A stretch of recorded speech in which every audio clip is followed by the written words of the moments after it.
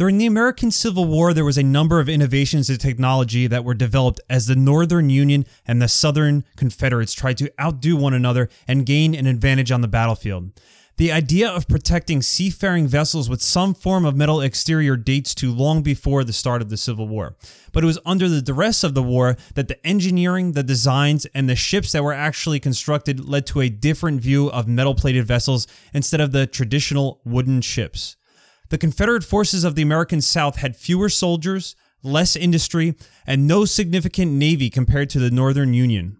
When the Civil War broke out in 1861, the Confederates gained control of a significant port of Gosport in Norfolk, Virginia from the Union, and set out to create what had previously not been done in America: to build a naval ship clad in iron that would be impervious to enemy fire, while at the same time having an armament that would be deadly to the wooden ships of the opposing forces.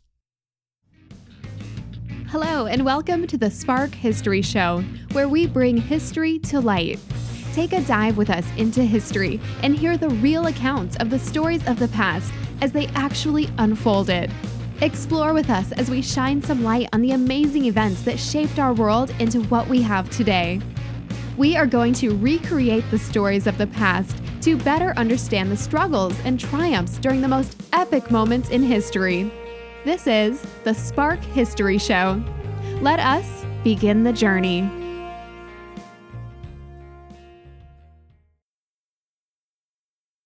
This super ship that the Confederates were looking to create would negate the large number of wooden naval ships that the Union already possessed, and could help support the ground forces and clear blockades that the Union had put in the Confederates' way. Enacted with the onset of the war, the Union's naval blockade of the South would slowly but surely starve the South of the vital resources they need to survive, and because of this, it needed to be dealt with. The Union, after discovering the South's plan, knew that they could not sit by idly and allow the Confederates such an advantage, and immediately started an arms race, looking into their own ironclad designs that could be quickly built and put into service to combat the new Confederate threat. The race that led to the first two ironclads clashing in battle caused a leap in naval technology and the changing of ship design around the world for years to come. The epic engagement is known to the world as the Battle of Hampton Roads. It took place in March of 1862 between the Union ship the Monitor and the Confederate ship the Merrimack. This is how it is taught in many history classes and discussed in open conversation, and yet an interesting note is that the Confederate ship was not actually named the Merrimack. The Merrimack was the original name of the ship that was scuttled or purposely damaged and sunk by the Union to prevent it from falling into the Confederates' hands. The Confederates managed to raise the ship from its watery grave and retool and refit it into a ship of their own design. The ship that then emerged was the ironclad dubbed the CSS Virginia.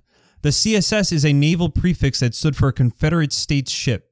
In papers and pamphlets of the time, the ship was commonly referred to as the Merrimack on the Union side, as well as by some of the South, and the name just seems to have stuck even after all of these years. But now let's dive in and take a closer look at just how the first two mighty ironclads of the Civil War came into existence and the impact they had on the American Civil War as well as naval engineering techniques around the world. By the time the American Civil War began in 1861, several countries had already experimented with some form of metallic armoring on seafaring ships. One of the significant examples of this type of design was in a battle between Korean and Japanese forces in the year 1592, a couple hundred years before the American Civil War. The Koreans under the admiralship of Yi Sun made use of what are described as tortoise ships. The type of ship was enclosed on the sides and the top, and the deck area that would have been open to the air on standard sailing ships of the time was covered with an iron protective layer. The solid wood sides had small portholes to provide room for cannons and oars. The ship also had sails for wind propulsion that were built onto the top of the deck. The iron covering on the top of the boat deck also had sharp metal spikes facing upwards to prevent enemy troops from trying to easily board the ship. Would you want to leap from the safety of your own ship onto a series of sharp and jagged spikes pointing upward on the surface you were about to land on? It might make you think twice. The sealed-off top gave the ship the look of a tortoise, with its protective shell covering the vitals of the ship. In 1859, 2 years before the American Civil War, the French had designed and built their own version of an iron-protected ship called the Gloire. The design was a wooden steamboat measuring 253 feet in length that had plates of iron along the sides of its hull that were 4.5 inches thick. The French leader of the time, Napoleon III, and his advisors thought so highly of the design that they ordered another 20 of the vessels that were either under construction or already built by the year the Americans started fighting in 1861. The British also needed to maintain their vast territorial holdings around the globe and were designing their own ships fortified with iron. In 1859, the British started building the armored ships Warrior and Black Prince. By 1861, the British had created or started construction on no less than 10 naval ships clad in protective iron. The strongest of the ships were covered in a full 6.5 inches of iron armor. By the year 1861, the British had already suspended the construction of new ships solely of wooden design, as they saw the writing was on the wall for this era of naval design. The European powers were ahead of the United States in terms of naval technology, as they had empires and territories expanding across the entire globe that they had to protect. The United States did not have the same focus or drive to create innovation in the naval field until the onset of the Civil War. The European countries already maintained vast fleets of wooden ships which they continued to maintain and operate, but by this time they knew that the age of iron ships was coming. After expending all of the resources on the previous wooden ship technology, they were going to continue to use the current ships as effectively as possible, while at the same time slowly updating their navy to the new Iron Age of ships. Going way back to ancient times in the period of the great scientist Archimedes, the king of Syracuse was said to have encased a merchant ship in lead. In the time of the Vikings, metallic shields were positioned along the sides of ships to block incoming missile fire. The American ironclads were not a completely new idea. What they were, though, was a cultural phenomenon that changed the perception of the capabilities of seafaring vessels. With all of the headlines and talk in the towns about the new ironclads, the mindset of the everyday person changed from seeing ships of wooden design to the new industrial age ship of iron. Before this time, only admirals and members of the Navy had their attention on the changing of ship weapons and design, but the American ironclads changed this perception to make the public aware of the technology. A number of different technologies emerged in the years leading up to the Civil War that made the construction of the ironclad ship feasible.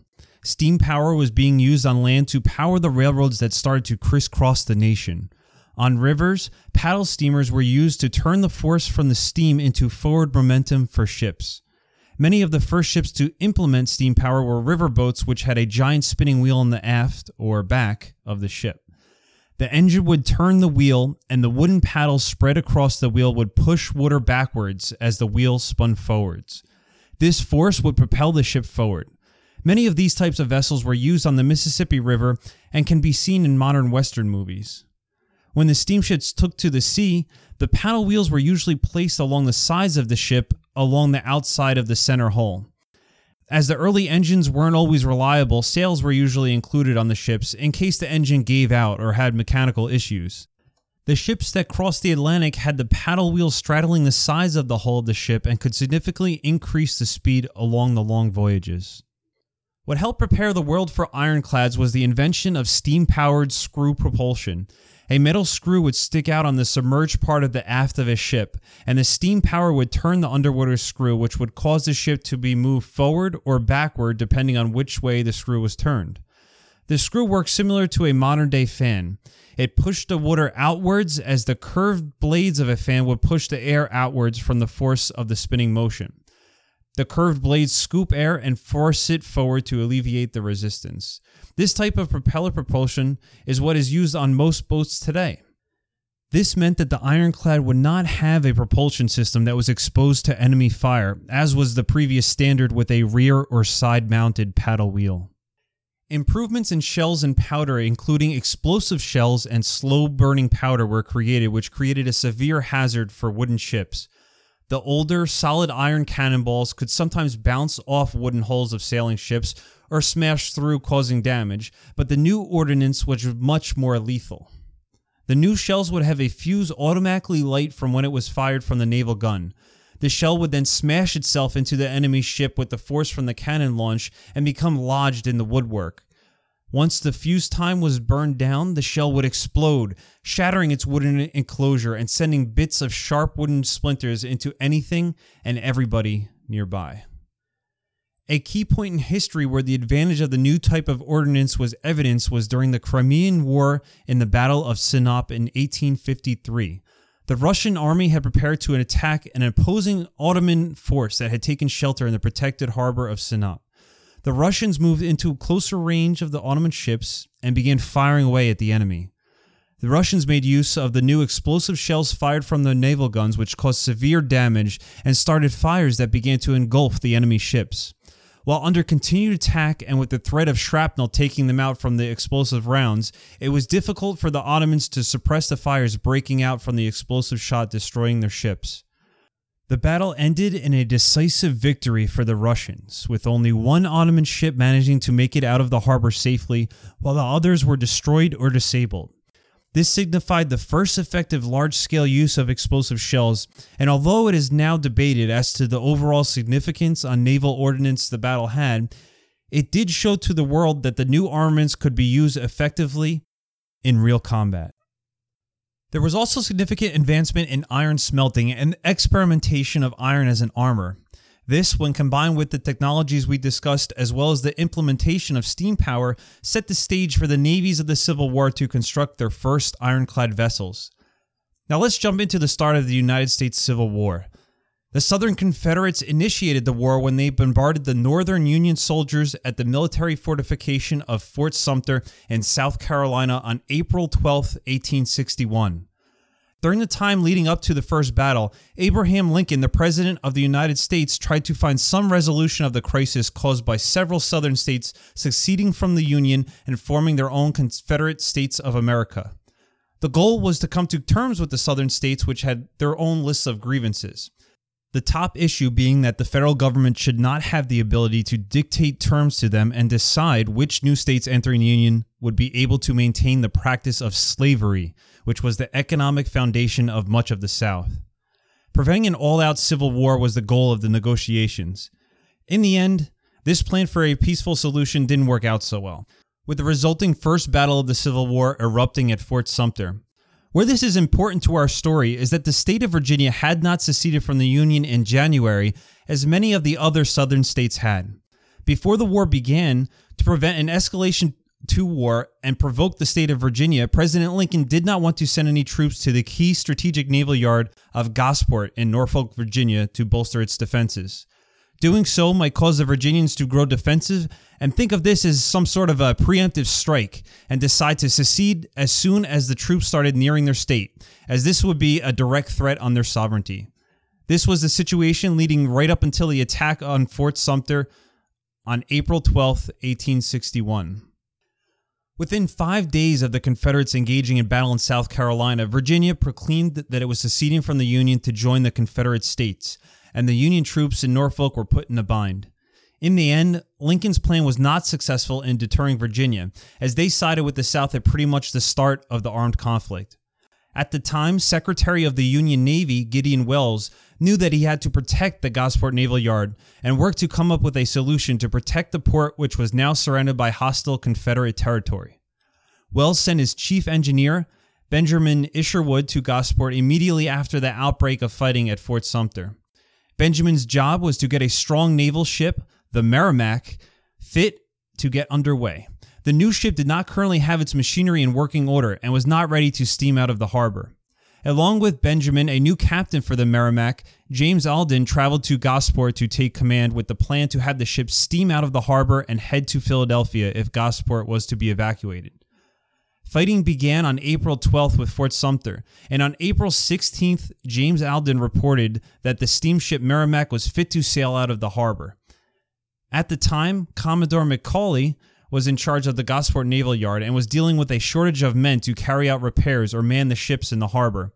It was also indicated before the conflict even started that he may have been an alcoholic and an incompetent commander. There was no Union garrison of infantrymen protecting the harbor, and Macaulay had reports that enemy troops were arriving from Richmond and Petersburg, Virginia, heading toward his location.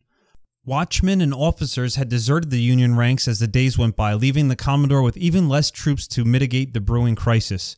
The naval yard was a scene of chaos as what was left of the troops scrambled to get their jobs done for the planned evacuation. Macaulay did not permit the Merrimack to set sail on April 16th. The reason for why is still debated.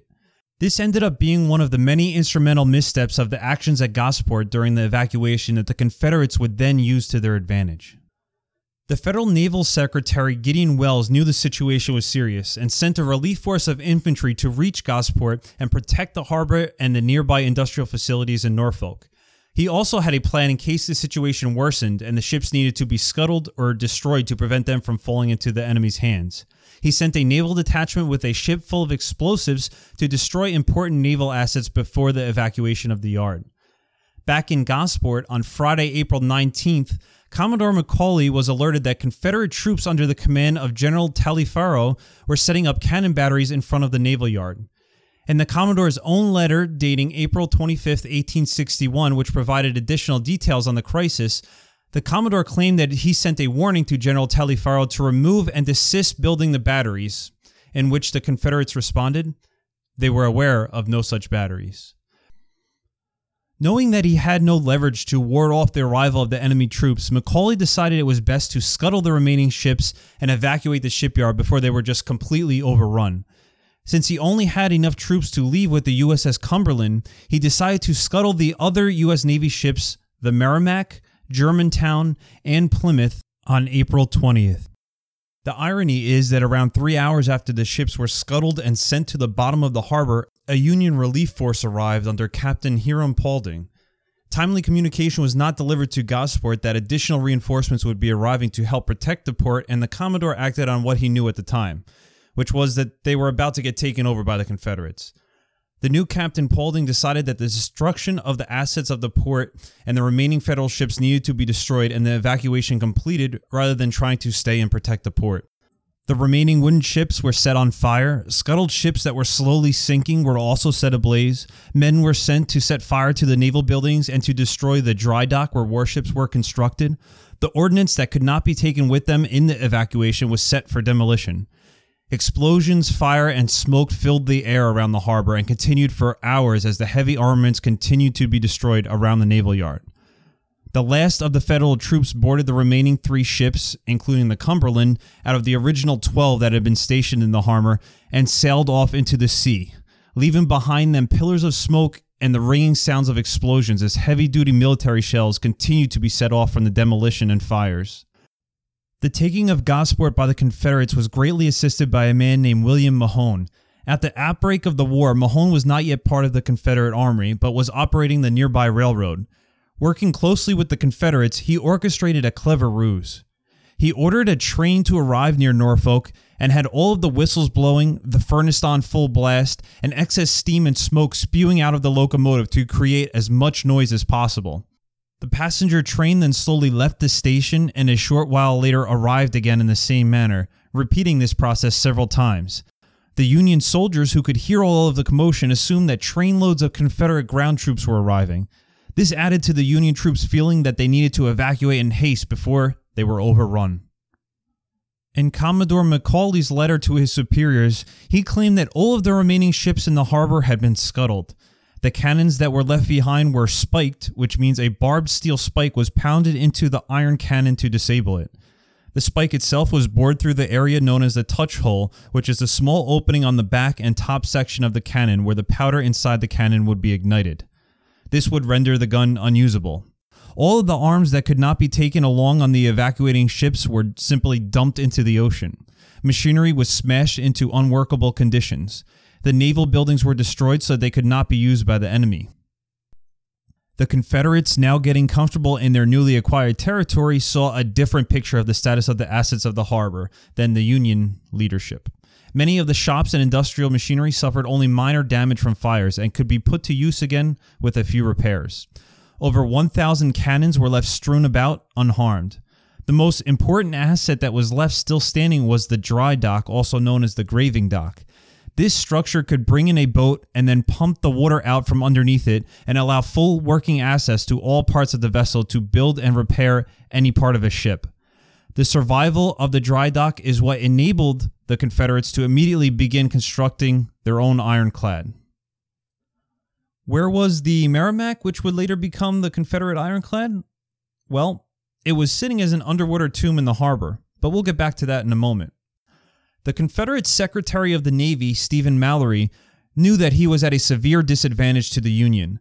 The only chance the South had against the Union was to build some type of new warship to try and gain a technological advantage over the North's vastly superior naval fleet, which would take years to come to par with. After the taking of the harbor, Mallory even announced his intentions when he stated, and I quote, "I regard the possession of an iron-armored ship as a matter of the first necessity.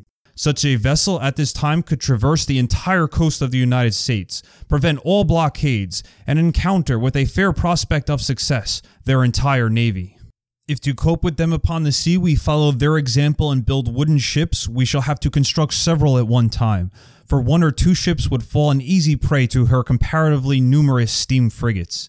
But inequality of numbers may be compensated by invulnerability, and thus not only does economy but naval success dictate the wisdom and expediency of fighting iron against wood, without regard to first cost." End quote. You could say Secretary Mallory was all aboard with the idea of an armored warship. He had watched the British and French as they worked to create their own armored ship designs and was enamored by the idea itself of creating an armored ship. As the war with the North continued, Mallory worked with 2 key figures to make the ironclad a reality for the Confederacy: Lieutenant John M. Brooke and engineer William P. Williamson. They also got together with John L. Porter, who had constructed the Norfolk yard, to review Brooke's design for a ship with the main hull submerged and the decks above water to be guarded by 3 or more inches of iron angled horizontally to deflect incoming enemy fire. The design and a plan came together on June 25, 1861, but the members of the group realized that there was presently no manufacturing facilities in the South capable of producing the sophisticated steam engine that would power the ship. Creating and equipping a new facility would take over 12 months. This would severely hinder their efforts to deploy an armored ship before the Union forces could react. This is where the Union ship, the Merrimack, comes in. Apparently, Commodore Macaulay was a bit overzealous in describing how effectively he scuttled the ships in the harbor when he reported back to his superiors. When it was determined that the Merrimack needed to be scuttled, the Union troops taking care of the job bore holes into the bottom of the ship's hull to make sure that it would sink. Fires were then ignited on the ship to destroy the deck and the machinery. The problem was that the holes in the ship ended up making it sink faster than the fire's topside could destroy the equipment. Once the vessel was overflowing with water, it doused the flames that had been set and eliminated any threat of fire damage to the machinery. The ship then sank to the bottom of the harbor where it lay at rest when the Confederates took control of the territory. The Confederates salvaged as much as they could from the harbor that had not been hauled off by the Union Navy. On April 30th, the Baker Wrecking Company raised the Merrimack from its watery grave and placed it in the fully functioning dry dock that the Union Navy had not properly destroyed while they were evacuating the harbor. The addition of a dry dock in combination with a well-built steamship that had many features with only minor damage set up the perfect opportunity for the South to jumpstart their construction of an armor-clad warship. John L. Porter supervised the Merrimack being placed into dry dock and knew the fine details of the current status of the ship. This was the same Porter that had been discussing the creation of an ironclad with other Confederate naval leaders and engineers. The Confederates came together with the idea to adapt the existing ironclad designs and to use the Merrimack as the foundation for a new ironclad ship. On June 25, 1861, a full design was released to the Confederate Secretary of the Navy, Mallory, who ended up approving the construction of the ship. The total cost was estimated to be $110,000 in $1,800 to refit and armor the Merrimack into a bold, new Confederate ship. The retooling and refitting of the Merrimack was already underway by the time a design was chosen for the ironclad. As the new Confederate ship was of an experimental design, modifications were changed and adapted as the construction continued. The original plan called for 3 sheets of 1-inch thick iron. Tredegar Iron Works of Richmond, Virginia was contracted to deliver 1-inch by 8 inches wide iron plates that would be used to lay upon one another to provide a 3-inch thick armor covering for the ship. At the same time, the Confederate naval powers ran tests with their heavy cannon against different styles of armor plating and decided that the 3 inches of metal was just too weak and would crack under enemy fire and expose the underneath wooden support structure of the ship. To remedy the problem discovered in the test, the naval authorities decided to go with 2-inch thick plating and mounting one atop another for a total of 4 inches of armor. In the live fire test, the 4 inches of armor proved to withstand sustained attack damage from cannon barrages. This was just one of the changes that made it difficult to figure out how to create the larger size armor. The tools from the ironworks had to be refitted. The 1-inch plate would have holes punched in it to create an opening for bolts to be driven through the armor and fasten it to the ship. Doubling the thickness of these plates meant that instead of having a simple machine quickly punching a hole in each plate, each hole would have to be slowly drilled out as the new size was simply too large to be punched through with the current equipment. The sheer amount of iron that was required for the ironclad ship was more than was readily available in the entire South. The Confederates sent salvage scrap from Gosport Yard that had been left in ruin and actually pulled up the iron railroad rails in areas where the railroad tracks may fall into enemy hands, and then sent it back to the ironworks to be reconstituted into armor for their ironclad. Tredegar Ironworks pumped out iron at the fastest pace that it could from September of 1861 to February 1862 for 6 months to feed the epic ironclad project in the Gosport Naval Yard. At the same time as this was occurring, Confederate leadership leaked false data to the newspapers that their firing tests showed that no amount of iron armor could withstand continued fire from cannons, with the intention, of course, of fooling the Union into believing that they were not really building an iron-encased ship. The design was originally expected to be completed by November 1861, but delays, design changes, and trouble receiving the correct materials made it impossible to meet the planned launch date. November stretched into December, and then January. In January of 1862, the workmen building the ship signed an agreement to work each day until 8 p.m. without extra pay to try and complete the construction as soon as possible. A crew for the soon-to-be ship was scrounged together by grabbing men from the Army and having them become the naval team that would operate the new Merrimac. The Confederates did not have a navy at the outset of the war and did not have the proper personnel to correctly outfit the ship.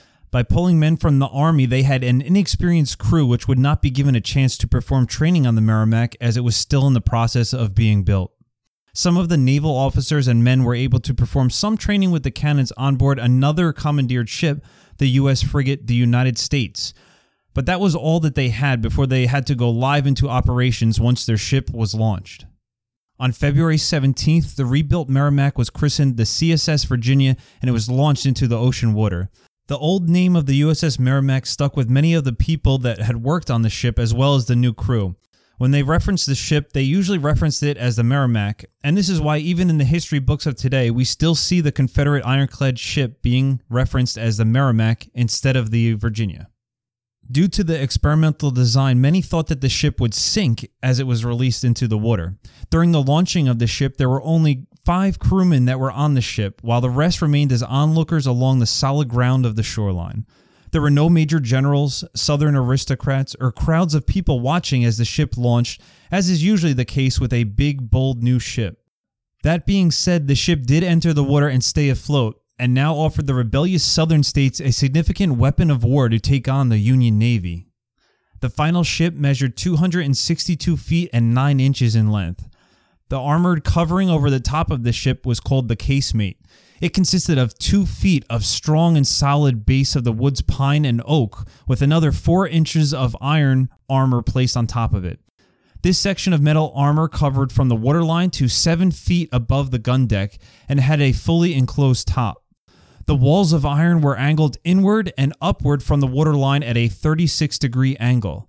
This helped to mitigate a direct strike from a foreign shell, as some force of the impact would be transferred into kinetic energy, pushing the shell upward across the slope instead of bearing the full impact from a direct head-on collision.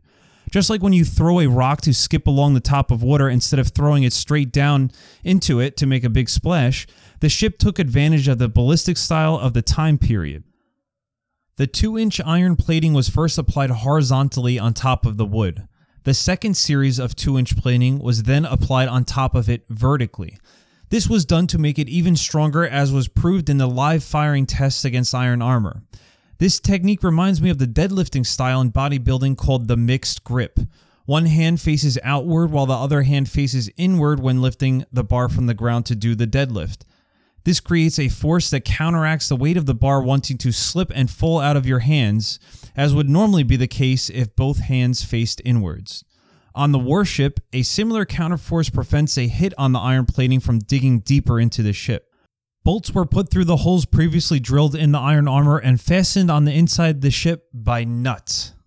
Nuts being the flat pieces of metal, square or hexagonal, with a threaded hole through it for screwing onto a bolt as a fastener. Not a reference to the crazy shipbuilders working the crazy long hours to piece together the ship. At the top of the slanting upwards and inwards iron casemate was a flat iron grating leveling out the top of the ship and acting as a roof. Each section of the grate was 2 inches thick. The total length from where the water touched the ship to the top of the ship was 24 feet high. The back and sides of the ship appeared to be a solid wall of iron facing the enemy. Towards the front of the ship, the rectangular style build was blended into the pilot house, which was built into the shape of a cone pointing upwards. This gave the bow of the ship a distinctive rounded feature as opposed to the flat stern. The pilot house was one of the most important areas of the ship, as it is where the captain and pilot would decide the course for the ship and the plan of attack, and for this reason it was covered in 12-inch thick iron armor. 4 small openings were cut into the conical pilot house to allow the sailors visibility to the outside so that they could chart their path. The ship had 8 portholes with 4 on each side of the main casemate to allow the firing of the 2 6.4-inch rifled cannons and 6 smoothbores down upon the enemy with a broadside.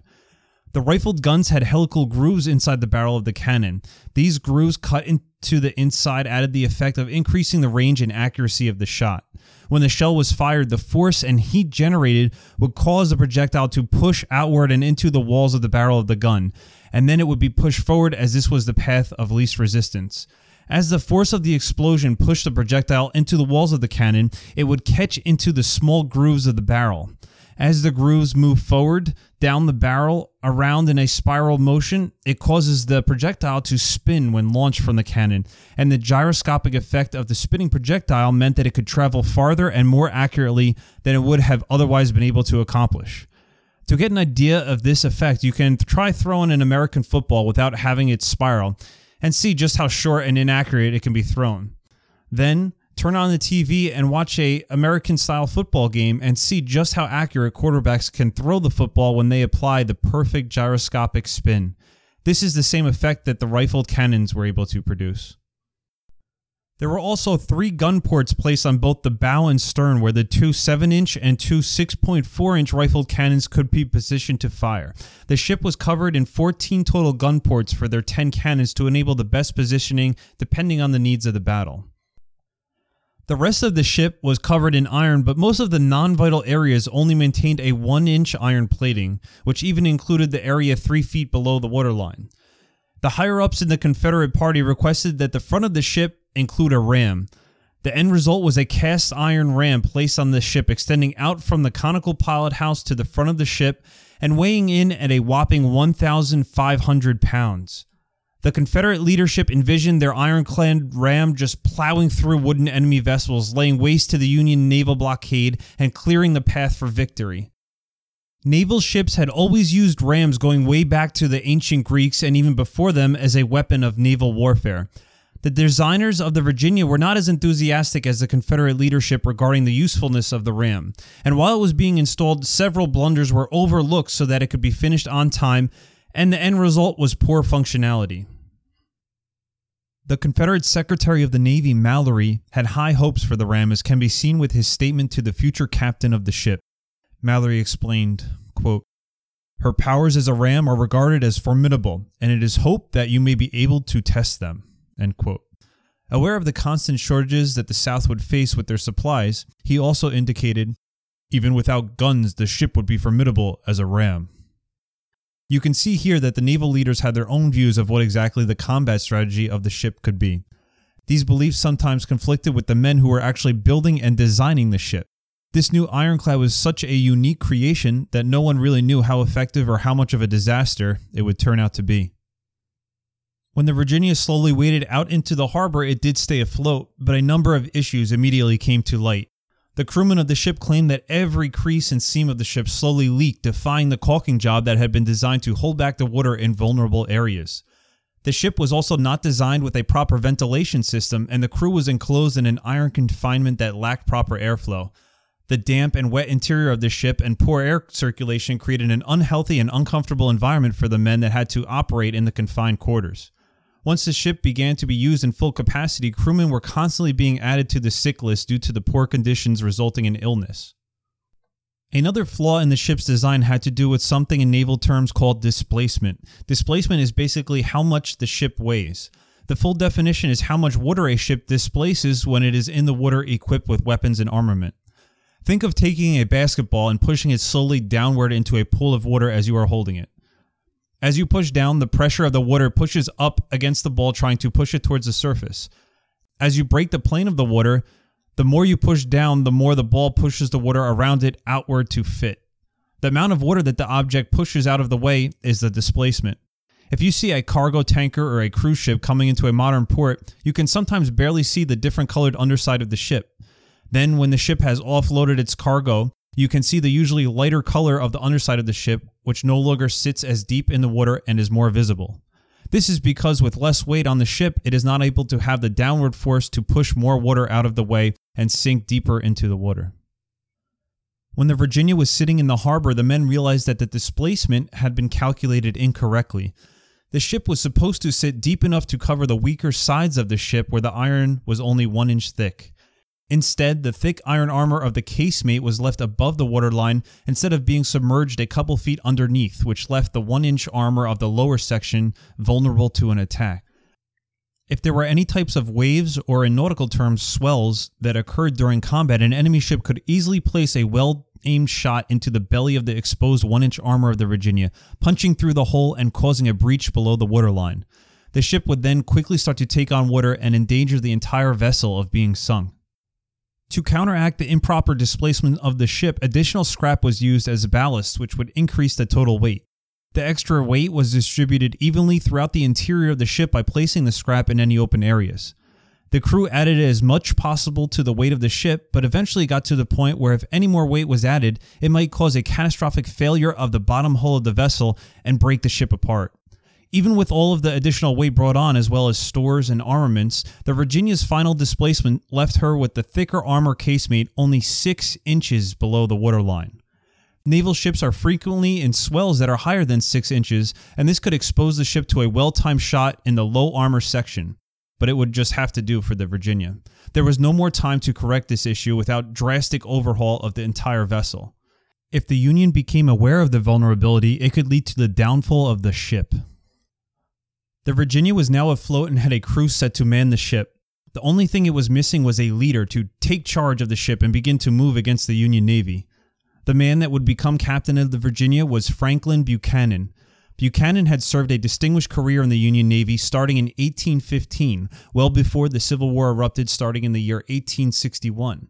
He served on several different vessels over the years and was made superintendent of the United States Naval Academy at Annapolis. In the year 1855, he became a captain and later was granted the role of commanding the Washington Navy Yard. He fought in the Mexican-American War and was part of the Perry expedition to Japan to try and open the country to foreign trade by presenting a show of force. When the Civil War started, Buchanan resigned from his post with the Federal Navy on April 22, 1861. Although he lived in northern Maryland, he had strong southern ties and did not want to be placed in a position fighting against the Union or having to pick a side in the war between fellow Americans. He had served for 46 years in the Federal Navy. Buchanan tried to live a quiet life, but the call to action was too much for him. He tried to have his command reinstated with the Federal Navy after becoming restless in his retirement. But because of his ties to the South, all of his attempts to rejoin the naval fleet ended up being shot down by his superiors in the Union Navy. At the same time Buchanan was having trouble getting back to a naval position, the leader of the Confederates, Mallory, realized there was an opportunity to sway Buchanan to his side in the war and offered him exactly the fine naval command he was looking for. Mallory offered Buchanan a top position in the Confederate Department Office of Order and Detail, which Buchanan snapped at the chance to take. Once his skills were seen as an advisor to the Confederate president, Mallory offered Buchanan the position of captain of the CSS Virginia on February 24, 1862. A strong naval commander had a chance to command a cutting-edge vessel created by the most modern engineering team of the time to help turn the tide of war into the South's favor. Basically, Buchanan had the opportunity to operate the Confederate superweapon of the time. The dream of any aspiring naval leader, the well-experienced and ambitious Buchanan accepted the commission, and the Virginia now had its final missing piece, its captain.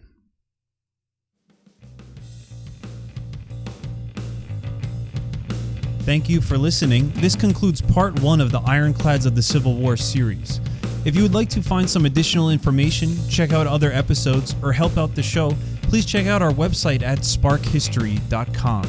Stay tuned for part 2 of the Ironclads of the Civil War series, where we are going to get into the North's struggle to develop their own ironclad and the course of the ingenious inventor who would ultimately design the Union warship. Once again, thank you for listening, and have a great day.